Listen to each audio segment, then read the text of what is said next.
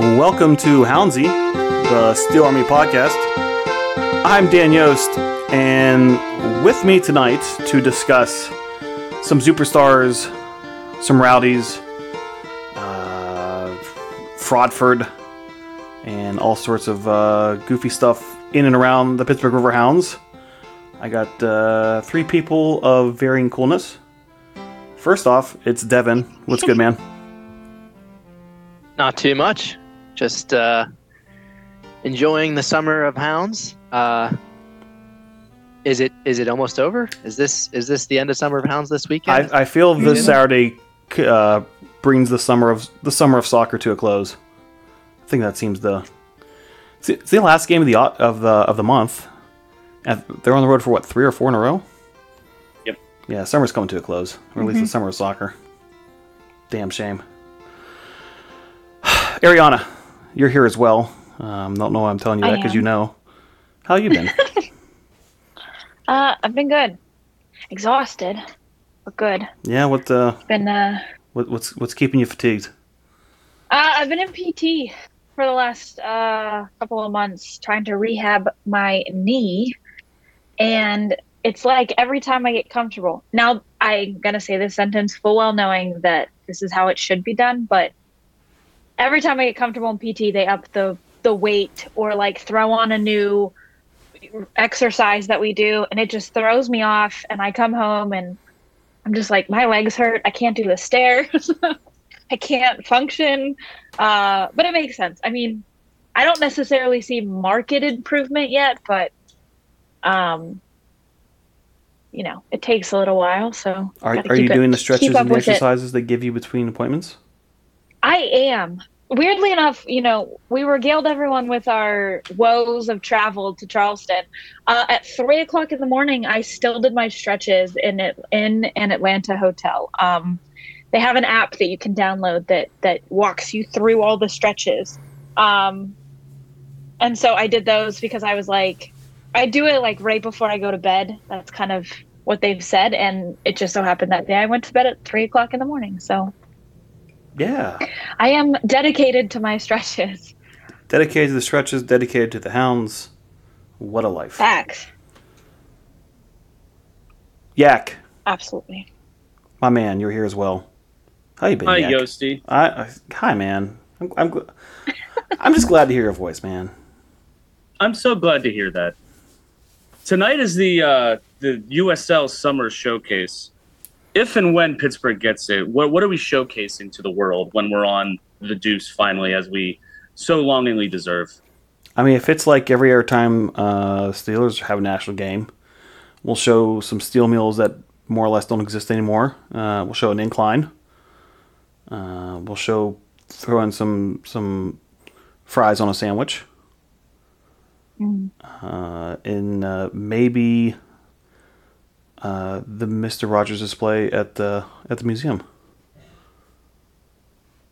I know, yearn for the day that a Permante's shop sets up inside Highmark to complete the stadium trifecta in Pittsburgh. I never even thought about that's ambitious. I just want to either get that meatball place back or Las Palmas back. The people yearn for Las Palmas. Las Palmas, maybe the best thing that has ever been in that stadium.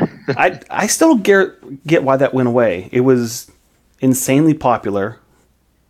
Money was flying around in there. It's a health code thing. Yeah, No, I think they did some no things. Yeah, but I mean that's just like shoring up the bona fides for a good taco place. Yeah. Facts. It's a good taco or a good Mexican place if they've been hit at least once. Yeah. So yeah, if that's what's gonna take them down, then meh. And then they brought in a new, like, they're gonna do their own taco thing, and Jesse got his thumb cut off, and that didn't last all of a month and a half. Yeah, something like that. I don't know, but yeah, they're doing that summer. Well, we'll talk about that because there's something that's not taking place at that meeting now that has everyone up in arms. The rage is bubbling over. Guys, it's we were off last week. You probably know that. But so that means we have a little, I don't know, backtracking to do. So let's do that. Let's go back a couple games. The Hounds 4, Memphis 2. And start off with Memphis scoring the first 2 and the Hounds scoring the next 4. It was a bit of time ago. Mongols did their fantastic recap of it. But I mean, I guess a couple things we absolutely have to touch upon. I mean, first off, did anyone here have Joe Farrell being Mr. 1000? No. I think his family did because they showed up at the stadium. Yes. You make a good point. That's true. Yeah. Fortuitous on the Farrell family point. Yeah, he said there was. I think he said there was 30 of them there, which is just insane. I heard 30. That's so many because most of them traveled across the state. Yeah. And they were richly rewarded. Mm-hmm. The manner of the goal, mad scramble in front of the net. Is that as that's almost too fitting to be goal 1000, or it's like a total kick in the balls to be goal 1000? And I'm not sure what the right answer is. Fitting. I've watched that footage over and over and over again. It's fitting for that to be the 1000th goal. Anyone disagree? The Hounds definitely needed it. I don't know about like for the 1000th goal, but like because we've been getting our ass kicked for the last 2.5 games, like it just was, a good sign of getting shit on the right foot again, because it felt like it was so goddamn hard to work well on offense again. It was just a total necessary thing. You know what my favorite part of that goal was? Danny Griffin dog walking that poor bastard. That was amazing. He's still looking for the ball. Yeah. Poor man. I don't like. He got his ankles broke like they were in a phone booth, and he was still like had 7 feet of space between them, and he just damn. Yeah. Oh, it was beautiful. Yeah. The killer is, I kept thinking whoever because it crossed the line. If we're gonna get into the weeds when it comes to the Women's World Cup about how much of the ball has to cross the line for it to be a goal, the first time the ball crossed the line, it was in. No, it wasn't. It wasn't. It was in. No. It was in. Stop. But, because I was like, well, I wonder who that poor person was who put it in the first time and then it wasn't called a goal. That was Farrell. He put it in the first time and then he just was like, I will be the 1000th goal, and then dunked it in again. I mean, that was just a mad scramble. It was wild. It's nice that the goal came not in a losing effort, because it makes it 2-1. If they end up going on to lose 3-1, it's gonna be like rat farts. But yeah. it got the comeback well and truly on. Getting that goal right before halftime, everyone feeling good, shit going well, and then they come out and just absolutely they boss the second 45 minutes.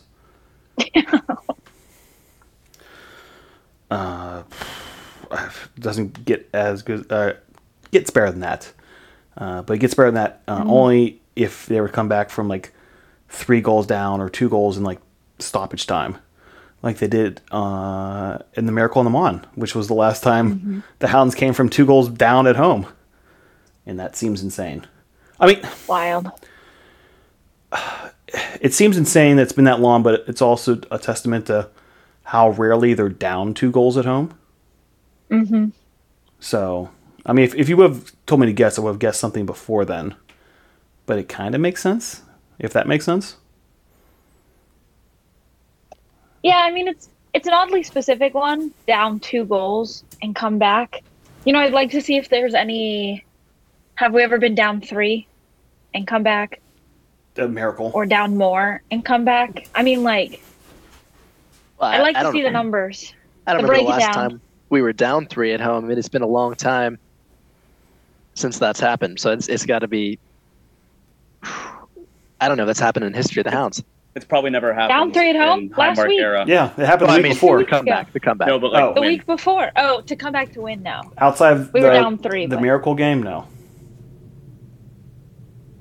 Grubba, I know you listen to this. I've never. Give me I don't those know of a time numbers. where they came back from 4. So Miracle was 3. But yeah. But the real reason we're talking about And this game, motherfucking superstars. Finally. Well, wait. What? We can't roll past it that easy. We gotta. All right, Joe Farrell, first goal as a Hound, and the 1,000th goal, Yes. and we had Danny Oh, Roviera. that was kind of disrespectful to Danny. Yeah, my bad. Rovi, who has been with the Hounds for quite a while and also got his first goal as a Hound, and JC Obrajan also got his first goal as a Hound. And Kenny Forbes got his 50th assist as a Hound. I mean, it was just rack up the awards. I mean, it felt like, you've seen the iconic Oprah clips. You get a goal and you get a goal. It's like, you get an award and you get an award and you get an award. It was out of left field. Every last person. They said, well, if Joe can do it, I can do it. Joe gets his first goal and the 1,000. Danny said, I want my first goal. Oberron said, I want my first goal. That was wild. The Danny goal was a sweet little hit. Mm-hmm. Like, that's a hell of a way to open baby. the account 5 years in. I can't believe he never scored. Yeah. Yeah, I was in disbelief that his last goal that he scored at any level was in 2016, and he was playing at a Division III college, the Dean Bulldogs, which that's not believable to me. I mean, I saw the Steel Army tweeted about it, and I didn't believe it at first because I was going to include it. I did ultimately include it, I think, in some tweet I wrote or whatnot. But I was like, there's no way that he hasn't. Like, that just doesn't make sense to me. But he's just that much of a presence in the midfield otherwise, defensively, that we just assume that he's rocketed one in at this point. Yeah. No, he had not. And that's 1 goal in 98 games. And that means that Saturday will most likely be game 100, but we'll get to that. Get that when we get to that next game. Yeah. Okay, now we can move on. Yeah. No, we can't hold on. We cannot move on quite yet. One very important thing. There is an important thing coming up here. Josh, what do you got for us? First off, can you hear me? Yeah. All right. I Yes. just had to jump on real fast just to make sure I was able to do a victory beverage because we were not able to record the other Riverhounds podcasts today due to Kevin having a power outage. So I just want to do that right there. Wait. And, Did anyone hear that? No. No. Go get What? get another one. I only got one beer on me. Come back in 5 minutes and try it again. That was Back in terrible. 5. Do it again. Yep. I got a feeling it's because Zoom probably blocks loud noises. Oh. So I got a feeling it's never going to work. All right. There you go. There we go. Yeah. Got it. You'll have to believe me. A post- Yingling has been opened. So We'll have to edit it into post. No, we don't. As the person does the editing, no, we do not. All right, I'm going to leave you guys alone. You guys go ahead, continue the podcast. I'm just dropping out now. I just want to do a victory beverage. Bye, Josh. Bye, Josh. Bye, Pleasure, Josh. y'all. That was good. Okay. So yeah, Still one more important thing we need to talk about. motherfucking superstars. Yes. Yes. It's been hyped since before the season started. Let's Devin, we'll start with you. Superstars met expectations, failed to meet expectations, or exceeded expectations. I think it definitely met expectations. It was pretty entertaining. I've seen that little, I don't know what you'd call it, a skit that they did with the fish, Mike Rainbow Trout. The eating bit. Yeah, I've seen it on make the rounds on social media in the past, but I don't know. It's pretty entertaining when you see it live. So definitely met my expectations. Nice. Yak? I was certainly pleased. I would say met my expectations, both during the performance and the little rendezvous in the section afterwards. Yeah, coming to the section afterwards was pretty clutch. I'm a little sad they didn't stick around for the victory selfie, but such as things are. Ariana? Yeah, it definitely. I think I've seen them before, so I think it definitely, matched expectations. But that was crazy. I can't wait because I have a feeling that they'll be back next year because they were so well loved. But I feel like that was awesome. that feels like a very one-trick pony thing. No, because they've heard our complaints now about who wasn't there. So they're gonna regroup, and they're gonna bring back a fresh set of 6. Yeah, they have a whole roster to choose from. So, and yet they did not choose Mia Hamstar, yeah. Squidney Crosby, or Mario Lemieux. And what the fuck's up with that? That was disappointing on their part. I mean, if you lodged my complaint, I would have wagered a healthy amount of money that at least one of those three would be there. I was stunned when they all no-showed. Mm-hmm. We got fucking no-showed by Mia Hamstar. What the fuck? Shame. Yeah, that just wasn't. I don't know who it was, whether it was like the Superstars folks or if it was, Riverhound. Someone's got to put in a firm request for at least one of those 3 next year. Do you think when they go to a certain town and there's a character that's obviously based off of an athlete from that town, they try to like extort them for a little more money for that guy to show up? That's a good point. They might, but it could also be. It's intentional to build demand to come back for the next year. That's true. I don't see so they danced around, they did the eating bit. Like I don't like. All right, what's round 2? Yeah, it's the same thing. There wasn't. I thought there'd be like a meet and greet esque thing, where like they came to our section, which was cool, I need a meet and greet with Dennis Frogman. Like, I just thought that they would have, at least for the kids, have them out, out and about, at least like at the beginning of the game, for kids to walk in and marvel at Dennis Frogman or Kevin Durant either. I'm a little surprised they weren't there for the post game. Yeah. Was their contract until whistle? And yeah, I mean, they got out of our section with maybe 5 minutes ago or so. Mm-hmm. Who knows? We just missed a victory selfie with Ken Giraffe Jr. That's yes. I did take the photo of just going up the section, and Ken's head is just like at the very back, just like tucking in there. I loved it. It's it's one of my favorite photos. It's right in. God, good times. Shall we move on? Yes. All right. The following Saturday, Hounds won, Tampa 0.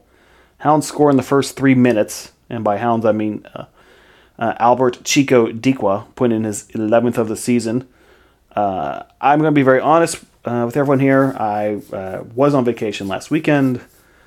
I did watch the game, but it was poolside on my phone while socializing and having a few beverages. So I saw the goal. I watched most of the second half, but not that closely. So I will just give my thoughts, and then I will yield my time to the rest of the group to talk about this game. I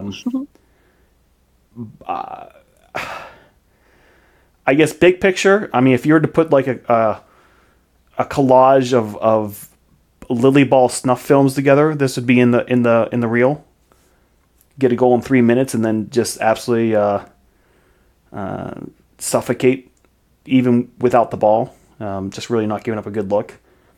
It was, it was Lily-esque outside of the idea of scoring the first 3 minutes. It was beautiful.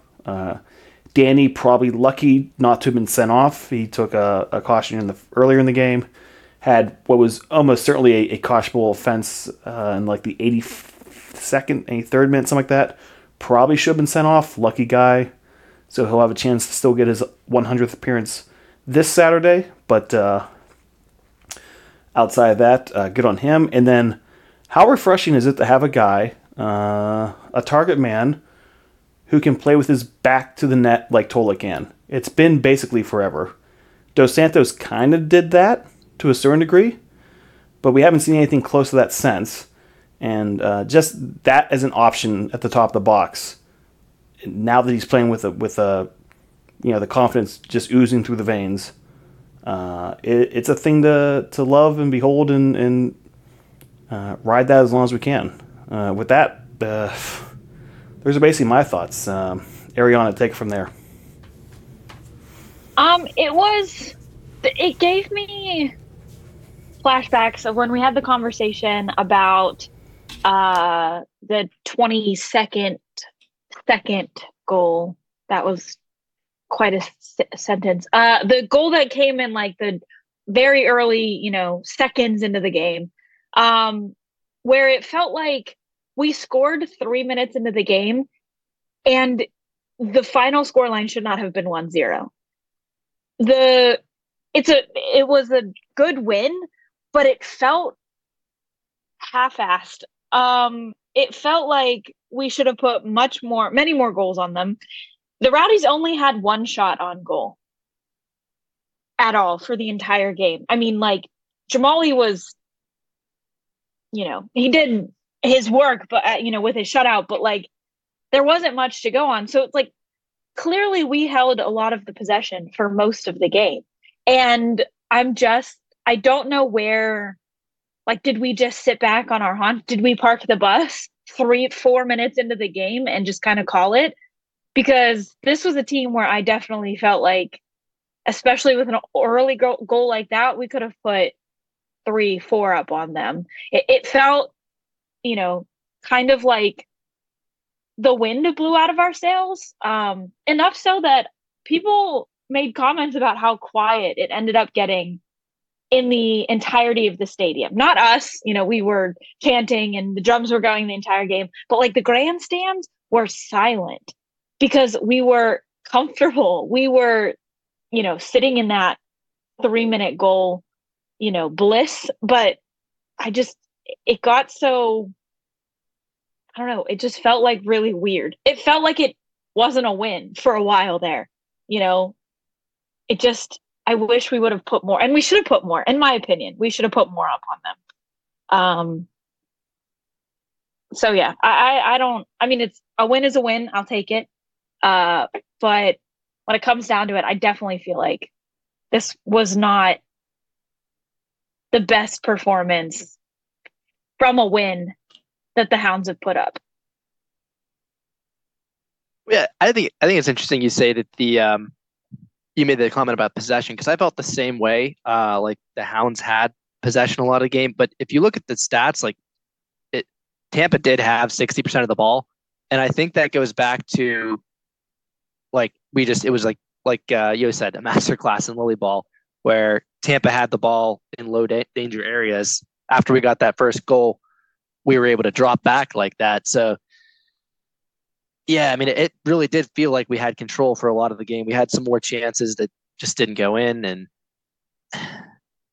I mean, win's a win. So yeah. I want to shout out a couple players real quick. I did think Waite played really well. Only one save, but he was excellent in traffic. He had a lot of really long punches and a couple big catches when he was completely surrounded by everybody and these big jump balls in the box. I thought Rovira played pretty well. I also think Rovira's yellow card that he did get is the best yellow card I've seen since Luke Biasi straight up tackled a dude against Cincinnati. Like, he just straight up karate kicked Jake LaCava in the abs and like got all of his money's worth. It was the best yellow card without like you have to get a red for that you could possibly have had. I think Marky Barra played really awesome, and I really liked Tola's game. He made one dumb decision. It was early on. Like I think Ibarra got free on the right, maybe 20 minutes in, and he met Shawunmi and he probably should have just one-timed it and tried to get a shot off. Instead, he passed it in a similar way that he hoped that the goal went. He hoped that this second play went, and Tampa intercepted it without an issue. But I think Shawunmi probably should have just shot that ball. I have a couple of stats. The 4 shots that Tampa got is the fewest they got all year. The 0.24 expected goals that Tampa got is the lowest they've gotten all year. Yost, you love seeing crosses go down. It was a little higher today or on Saturday at 15 Hounds crosses, but 27% connection rate. And anything above like 15 is good, and above 20 is great. The Hounds crossed it probably more than they should have, but they were really good at finding heads there. And when it comes to like Lily Ball, I think that there were some missed opportunities. Mark Ibarra got free once. Shawunmi got free once. Blackstock had a good play.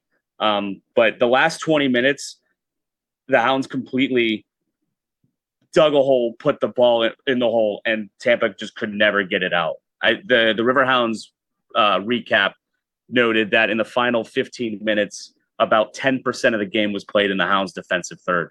They played such great keep away. It was probably really boring to watch, but just an absolute masterclass of killing a game against what is, I think Tampa is the best team we've seen from the East all year. Now that we've seen everybody, Charleston kicking our ass on the road notwithstanding, I think Tampa is the second best team in the East and are the team to watch out for. And we still have to go play them in a couple weeks.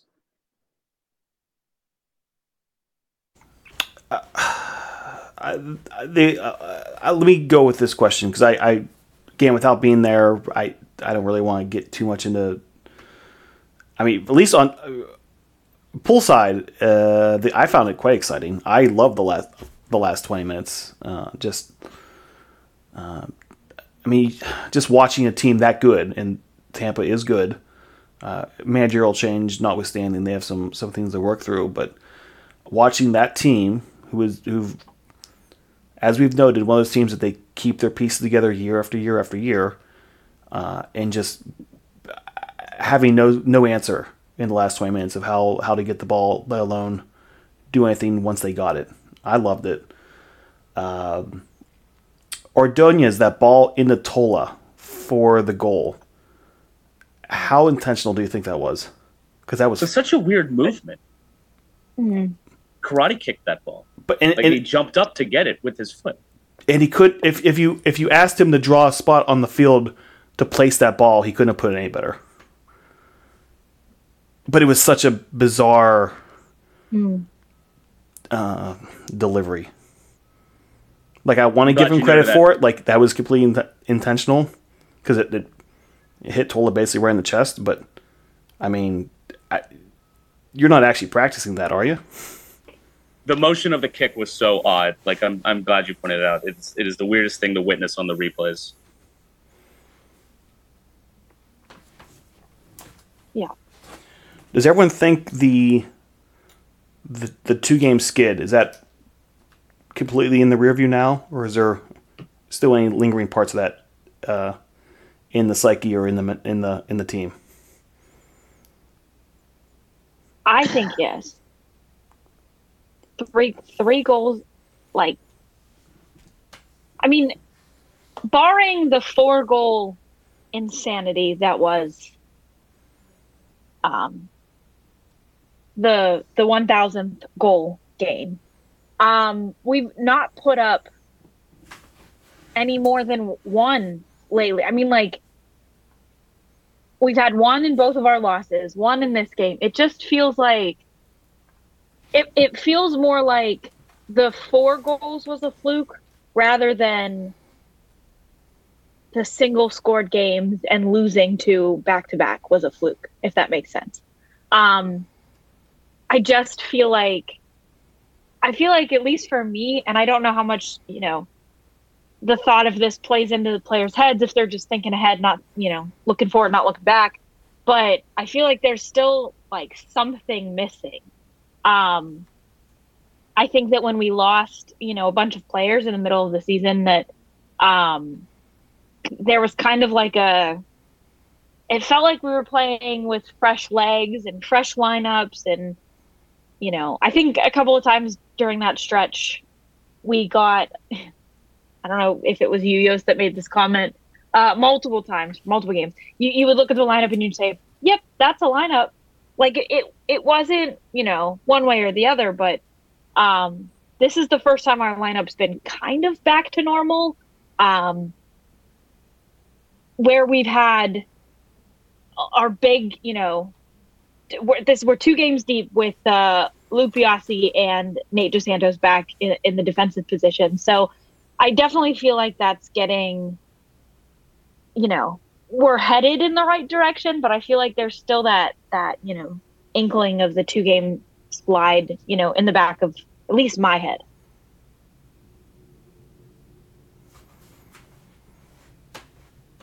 Completely non sequitur. I was just looking at some stuff here. Mm-hmm. Deke was scored this game. We had a shit ton of goal scoring debutantes the game before. How many Hounds have scored a goal this year? Devin, what's your guess? 11. Yak? 9. Ariana? Oh man. I mean, I feel like I have to say 10. I mean, that's what I was gonna get, but You guys are all low. 14. Whoa! oh Lord. Oof. Are you counting Open Cup, or is this No, league. regular season? Even if you count the wow. Open Cup, it's still there's no one who Okay. scored in the Open Cup who has not scored in the league. Now, of those 14, only 5 have scored more than one. But yeah, that means you have 9 guys who have contributed a goal. Wow. Yeah. Amazing. And you still have a dude chasing the golden boot despite all that. Yeah, if it wasn't for what's his face putting up 4, he'd be leading the joint golden boot leader. But what's his face put up a 4 spot a week ago. Yeah. Oh well. After that little side quest, let's get into USL news. As we mentioned before, the USL midseason summer showcase, however you want to phrase it, is going on right now. One thing that is not taking place there, after reports that come out that there was going to be a vote on essentially continuing to explore Pro Rel in USL. They have tabled that vote for at least the meeting. So what appears to have happened is you had the league and or one owner leak it out to the Athletic that there was going to be a vote on this at the meeting, and it did exactly what they wanted to do, which is get everyone all hyped up for it, because the fans are going to do what the fans are going to do, and maybe it blew up in their face because there was so much publicity and talk about it that there was probably no way to have that vote. A vote that was not going to cement Pro Rel, but just a vote to continue to discuss it or continue to explore it. And so that vote has now been tabled. Yak, a big deal, little deal, no deal. Where do you stand on all things Pro Rel and trying to eventually get that over the finish line?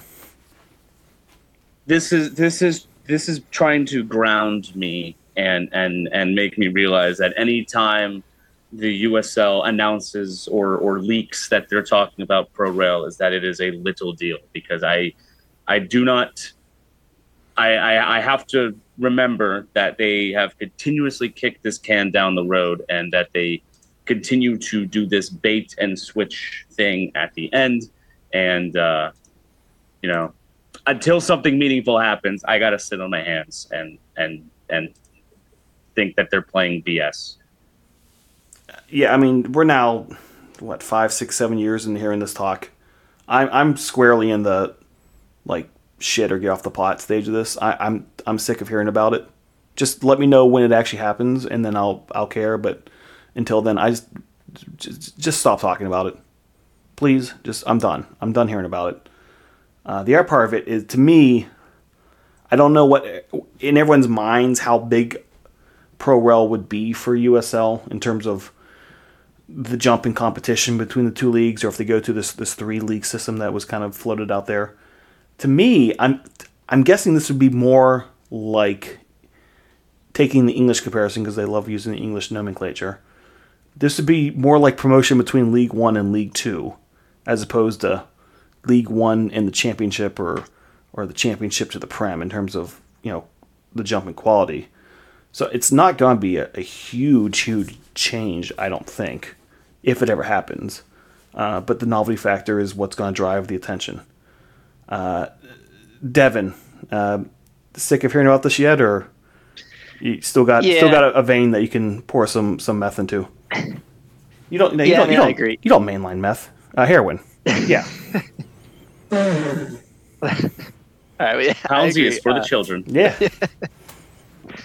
They've been talking about this for a long time, and I don't see Pro Rel happening anytime soon. But they're going to have to do something with the balance of the leagues here soon, though. Just with all the teams coming in, I think we're projected now like 32 teams by 2026 in the championship. Another thing they love the float out there, and then right, and we're nowhere near that in League One, and it just seems like there's a lot of growth going on in one league, and the other one is very, very slowly growing. So I think they have a lot of stuff to sort out before they even talk about Pro Rel, really. So, yeah, I say not big of a deal at all. Ariana, big, little, none. I don't think it's a big deal. I mean, like, I don't think it's gonna happen. I think I said this when we brought it up in the first place, that they just wanted the chatter to gauge, and that's basically all this felt like. You're exactly right. One owner probably dropped this information, and to maybe put a fire under the league's ass, but it didn't work out in their favor. I think that people were more confused or unsure of how this would truly happen and how it would come out, and then probably heard slack from owners that might not have wanted this, or outright don't want this. So I just think that I don't think it's gonna happen. I think that there's too many moving parts to ultimately make it happen. I just don't see us, the championship in general, or the league in general, being able to firmly establish something that looks like, and the British Premier League, because I don't think you can. I don't think there's a way for us to change what we have now without completely upending the entire structure, and starting from scratch, which is not what anyone wants. So I don't think it'll happen. I think that they'll bring it. This will be something that they bring up every couple of years, get people hyped or angry, get the chatter going, and then they do the same thing and say, well, we're not going to talk about it this year, and they push it back. If it doesn't happen by 26, it's dead. It's never going to happen. Correct. Like that's the goalpost is 2026. If it's not in place by then, it's done. Anyone want to take a guess which team's ownership group floated that out there? You think it was just one? I would have guessed it'd be multiple. Well, so there was one owner at least gave that quote to The Athletic. Who would have the most to gain from this, though? Yes. If they didn't play in a college stadium, go on. I would always think it's either Detroit or Miami or Oakland. They all came from NISA. They all had hopes and dreams before. Miami's a good. I like Miami's. That's a good shout. That's not where I was thinking, but it's a good shout. Because good old Ricardo, he's always looking for some Pro Rel. I was thinking Greenville. If you think it's from a League One guy, there's probably a few. I mean, Forward Madison. There's a lot of well-run teams down there. Yeah. Yep. Yeah. My first thought was the quote came from a League One owner. Because they, clearly have more to gain from it than championship. But right. Ricardo, Ricardo's in this on principle alone at this point. So the millions that he's thrown away will never come back. He's the Miami exists purely out of spite at this point, and I kind of love it. Ariana, I rudely cut you off, and I apologize for that. Go ahead. Well, you asked the question, and I wasn't thinking. I was just thinking in the championship, and I had either Sacramento or San Diego were on my list. Those are good shouts. That pushed for this. San Diego has a very definitive and obvious reason for it now.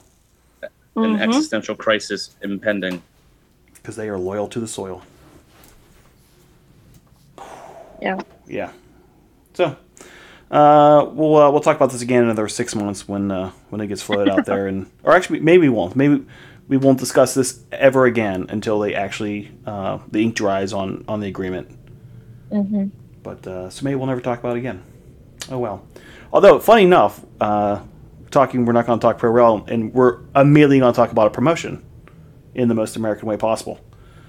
North Carolina bouncing back up to the championship after spending a couple years down in League One. Kind of a weird thing down in Cary with their women's team being in the NWSL, but then at the same time they voluntarily dropped their men's team down to League One, and they're bouncing back up starting next year. And that, according to the release from the USL, is going to put the league at 26 teams for 2024. Yak. Excited about the return of what should be the Railhawks. Let's be honest now. Correct. Any interest in an away day down to North Carolina? No. I'm kind of surprised by this. From a performance perspective, and North Carolina is currently winning League One. So I guess pro rel, it makes sense in moving up. They're the best team down there right now. Sure. But they moved down there because fans stopped showing up to games. They're not in a big city. They're pretty far out of any major downtown area in North Carolina, which is why they go by that and not any of the city names. It's not, and I don't think I'm not sure if they've fixed their game day atmosphere. And I don't think moving up is necessarily going to be a magic wand to save it. No, I'm not thrilled about this. Ooh, that's slightly hot take, but I'll take it. Ariana,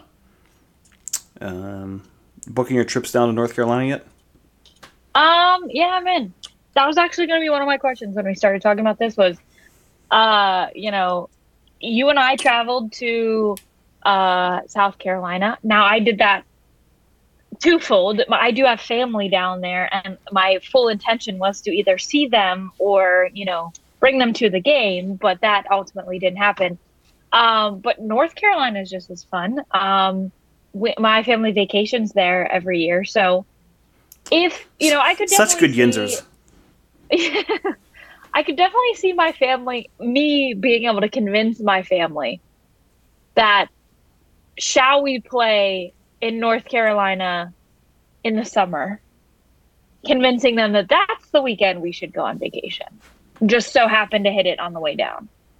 We stay in Charlotte, so it's not that crazy. But yeah, I would be down. It's a relative. It's 8 hours, so it's not easy, but it's not difficult of a drive. So it's definitely a 2-night, at least a 1 night in a hotel stay. But I could see that being definitely a feasible road trip as long as it's on a weekend. Give me a weekday game and forget it. I mean, unless I'm on vacation. Yeah, not happening. Yeah. What this will do, this is my benign hot take on all this. It immediately jumps them to the number one pitch in the league.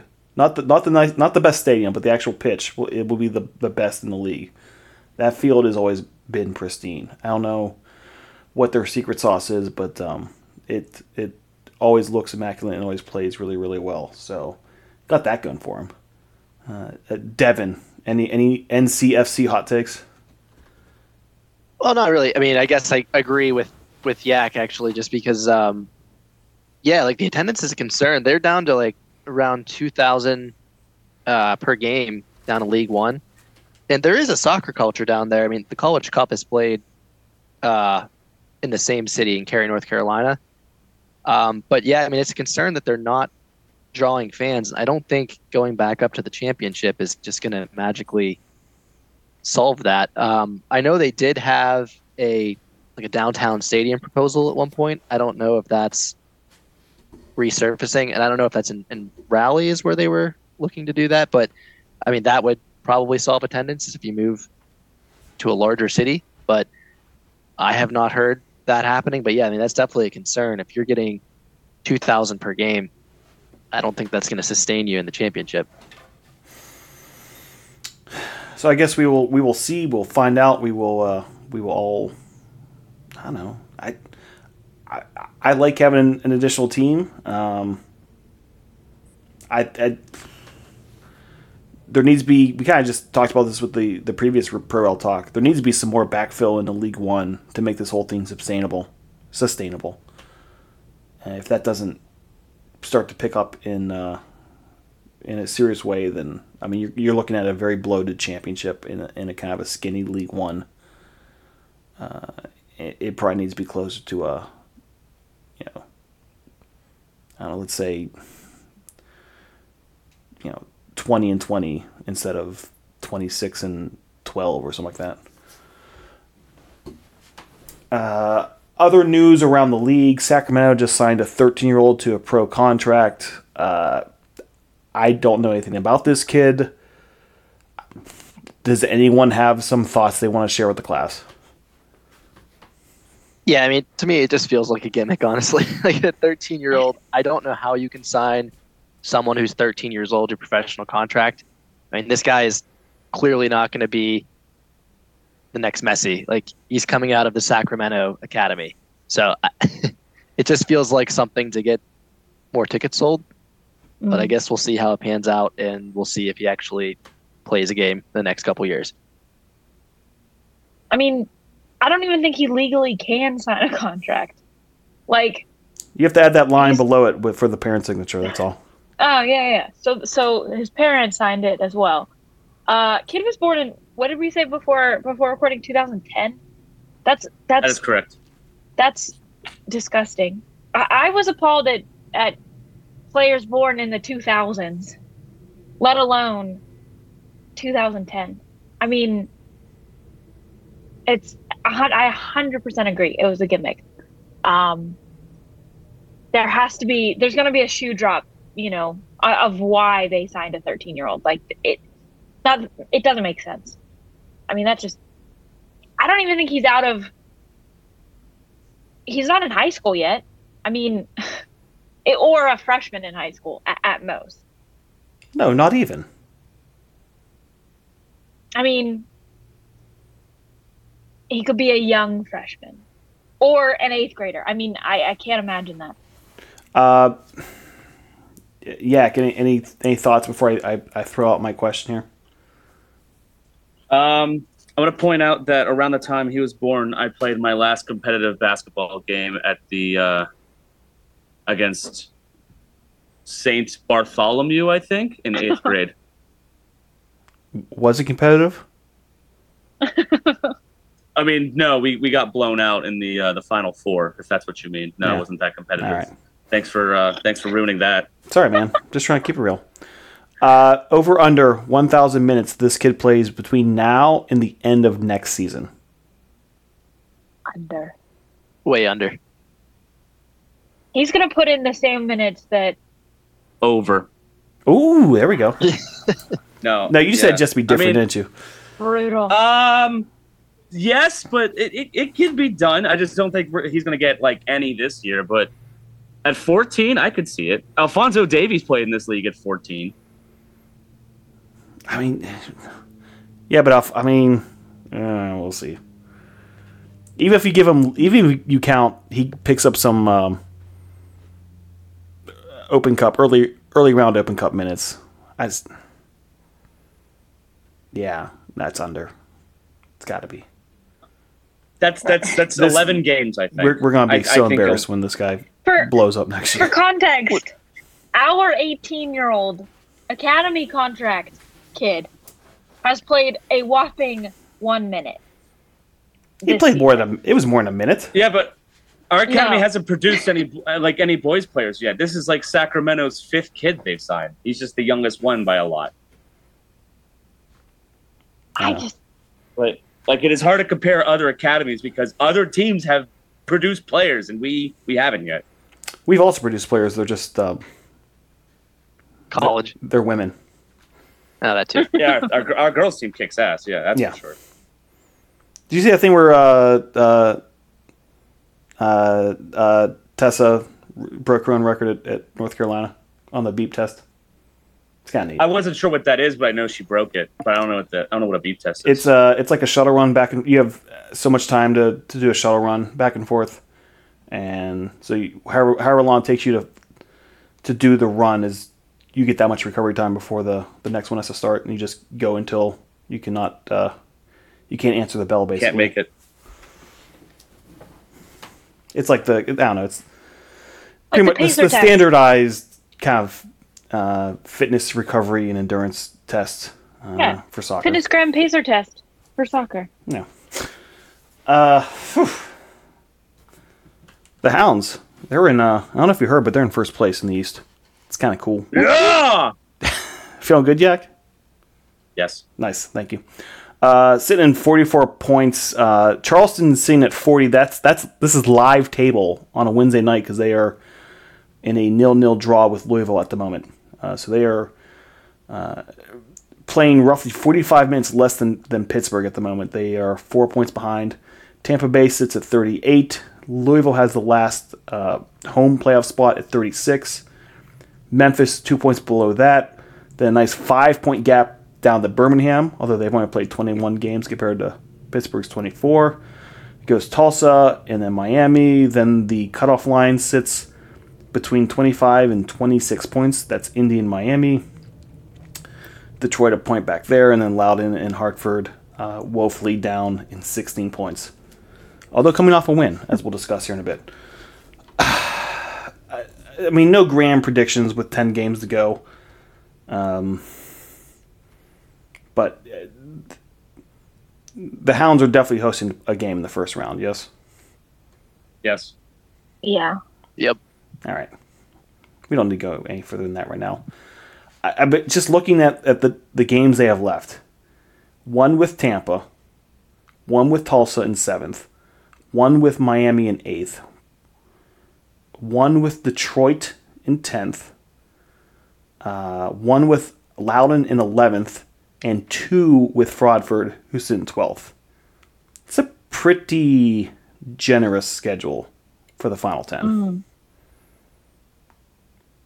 It is quite likely the easiest schedule of any team in the entire league the rest of the way.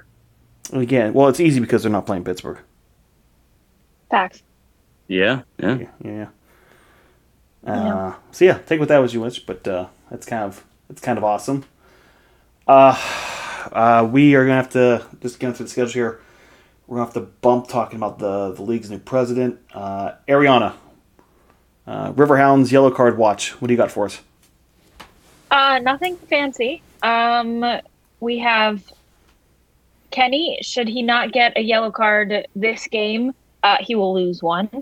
Nate finally being back in the lineup after 6 games out means that he is finally counting down to losing a yellow. He's sitting on 5 at the moment. He is the highest player with cards. And surprisingly, a lot of our other players have already dropped their cards. We're not pulling many. Danny got a yellow card last game on his 5th game to lose a yellow.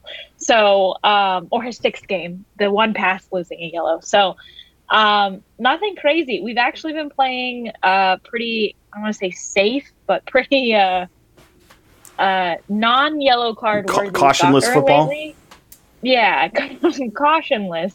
Yeah, so we only have Nate sitting with 5 and Luke sitting with 4 as our top 2 contenders. If I had to tell you who was sitting right below them with 3, there's 2 players. Who would you assume with 3 yellows? Mertz has kind of picked up one here and there. All right. Burke failing. All right.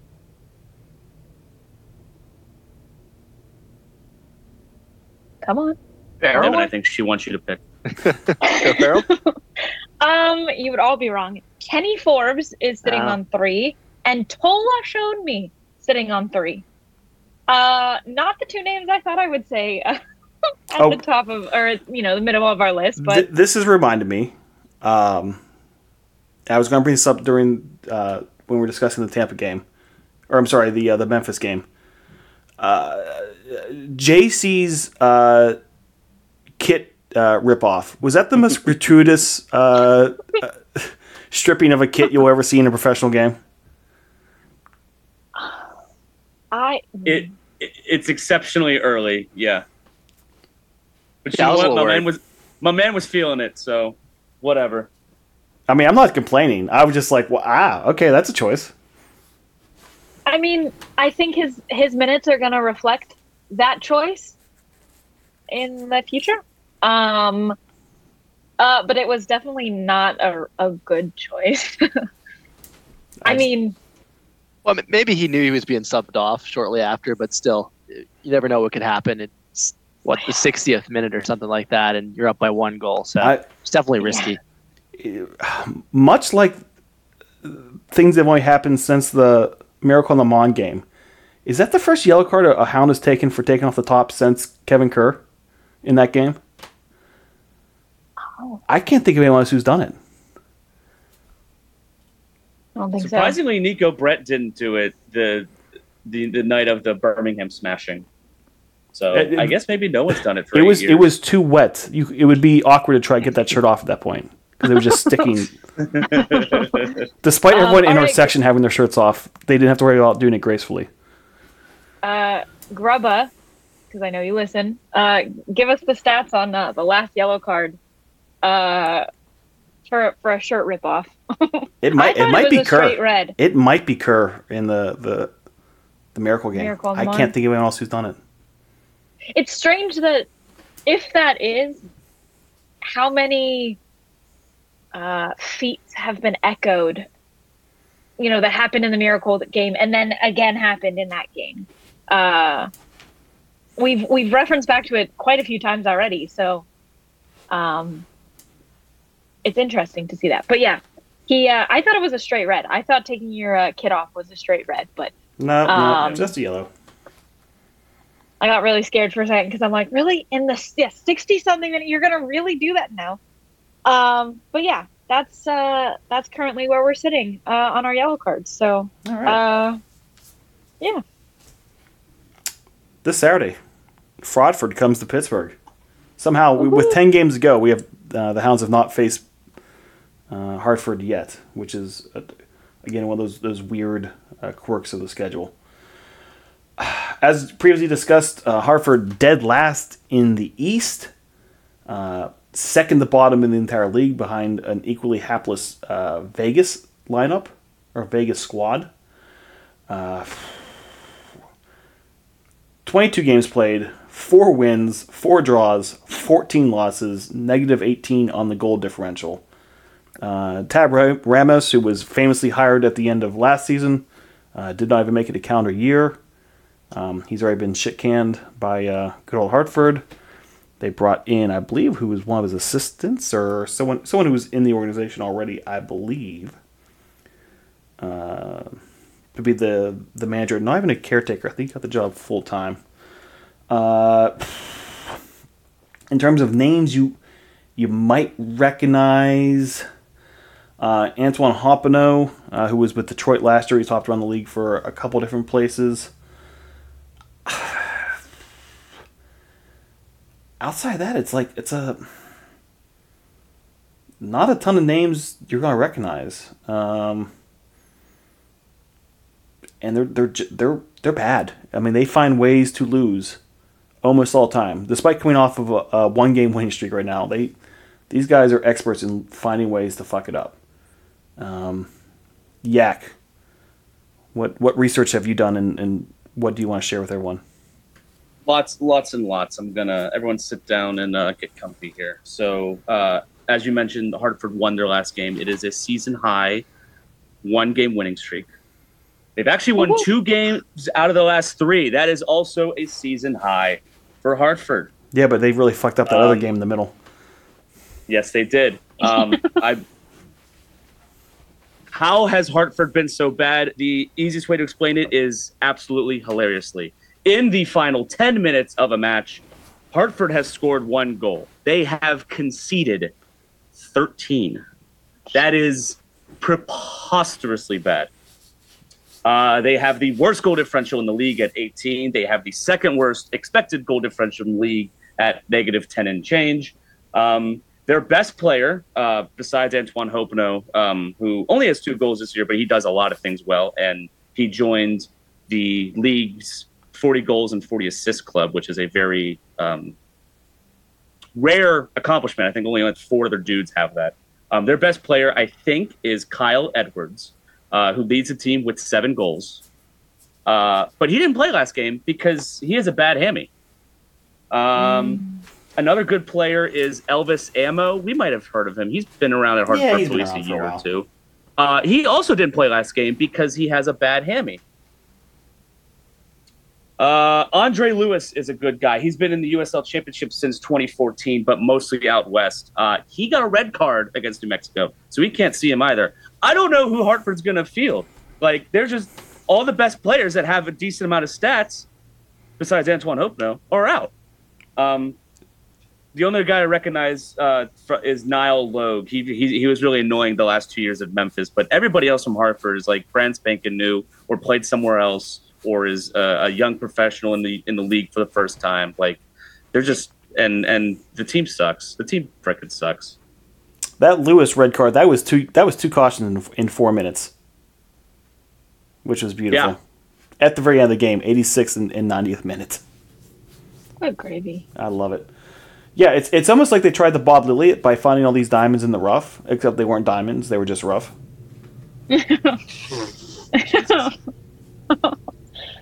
No? Gracious. No. Well done. Clap. Thank Clap. you. Yeah. Thank you. Please clap. I'm actually looking for a stat of my own because I was looking at the Thought Mob ratings. And their top rated player is on Thought Mob is 6.97. That's their rating. Not that nice. is on par with that's just short for us of Junior. Junior has a 7.8. Langston has a 6.95. So he sits right in between that. That's fucking disrespectful to Langston Blackstock. Which is number 7 and number 8 on our list. So he sits squarely in between 7 and 8 on the Riverhounds, and that's their highest rated player, mind you. I tend to think that Hartford's fans are really soft, but they sold out their last game, which is still pretty impressive considering they've only seen their team be shit for 5 years. And the one year they were good, they didn't allow any fans because a pandemic was happening. I also was digging through their matches to see who they beat, who their 4 wins were. Sands, New Mexico, their last game. Vegas, a couple weeks ago.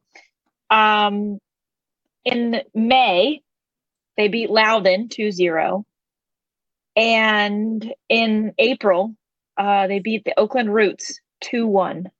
But But they did have a 3-0 win in the Open Cup, the first round. We don't. against We the don't. Die. Don't Lansdowne say it. Yonkers. Oh fuck! You said the cursed team. I can't. But then they lost to the New England Revolution, who we ultimately beat. So it's an interesting layout of like who they beat. Their best game of the year was no- April 15th. Then that Roots win 2-1 in Oakland. Yeah. That's Yeah. None of those The other Open teams are in the Cup, playoffs. yeah. And Oakland's third in the West. Yeah.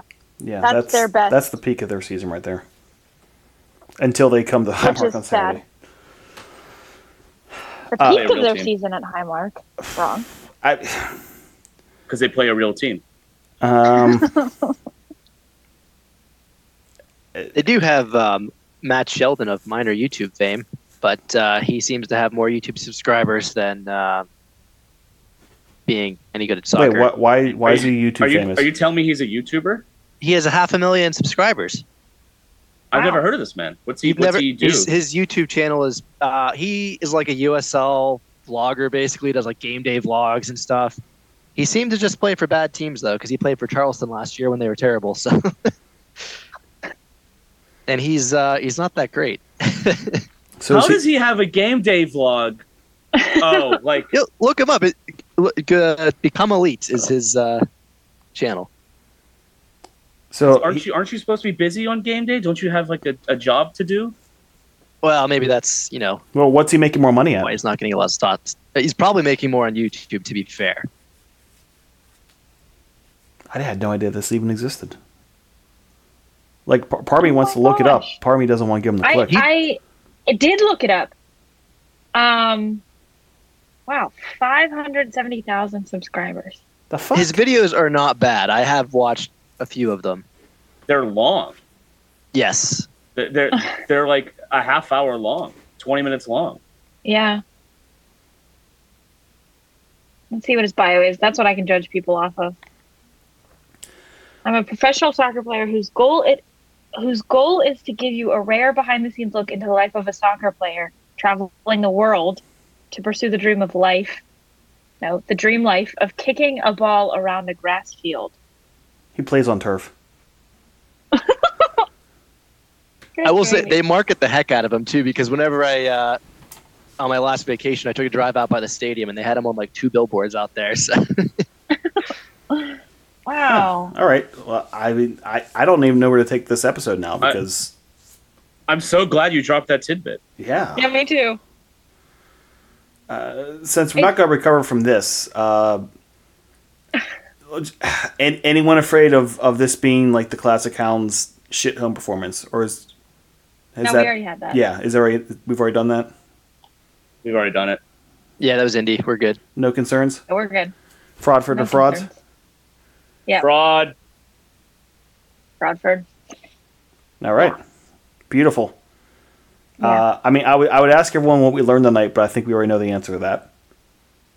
Well, actually, I have a little tidbit. I don't know if you saw this, but because I was fussing through FOTMob for a little while during the week, did you know they finally dropped the attendance number for the home opener?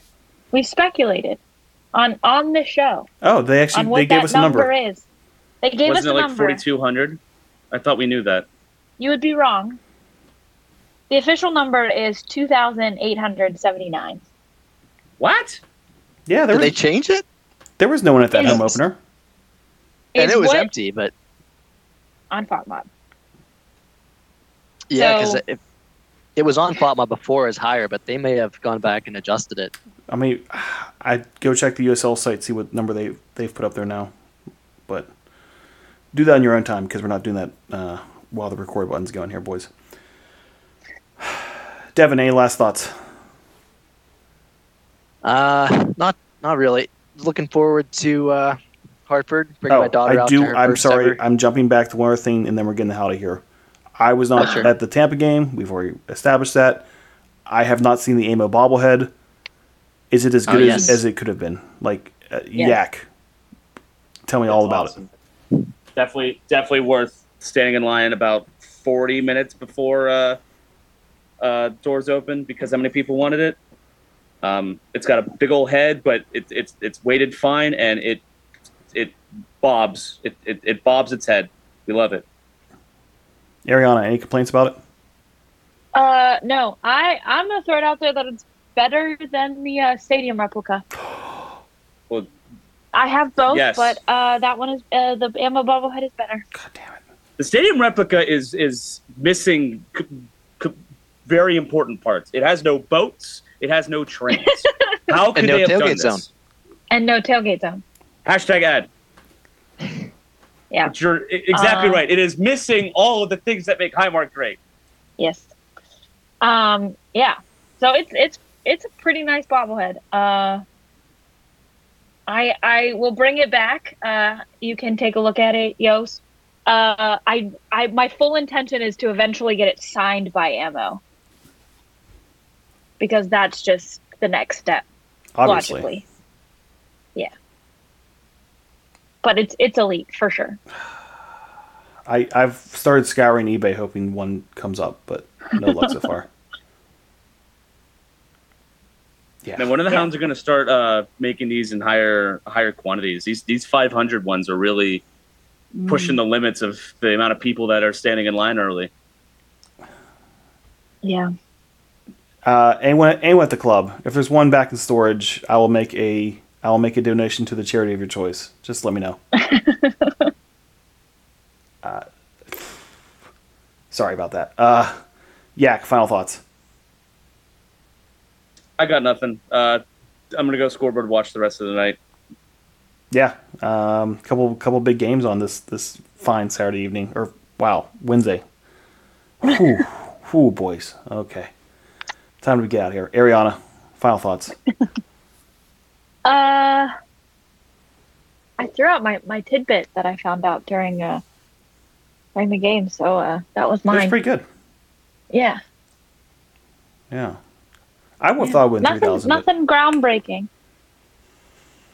But yeah, all right. Let's put a bow on this thing then. We'd like to thank the Beautiful Game Network for providing the online hosting of Houndsy. Check out the wealth of soccer content being produced weekly at bgn.fm. The Houndsy theme music was composed and performed by Rocketman and the Space Babies. Check them out at facebook.com/spacebabiespgh. The show is produced by Joe Madrak. Email the show at pghstewarmy@gmail.com and put podcast in the subject line. All complaints about the show can be sent to nick.noble@mail.wvu.edu. On behalf of Ariana, Devin, Yak, I'm Dan Yost. Thank you for listening, and we'll be back again soon.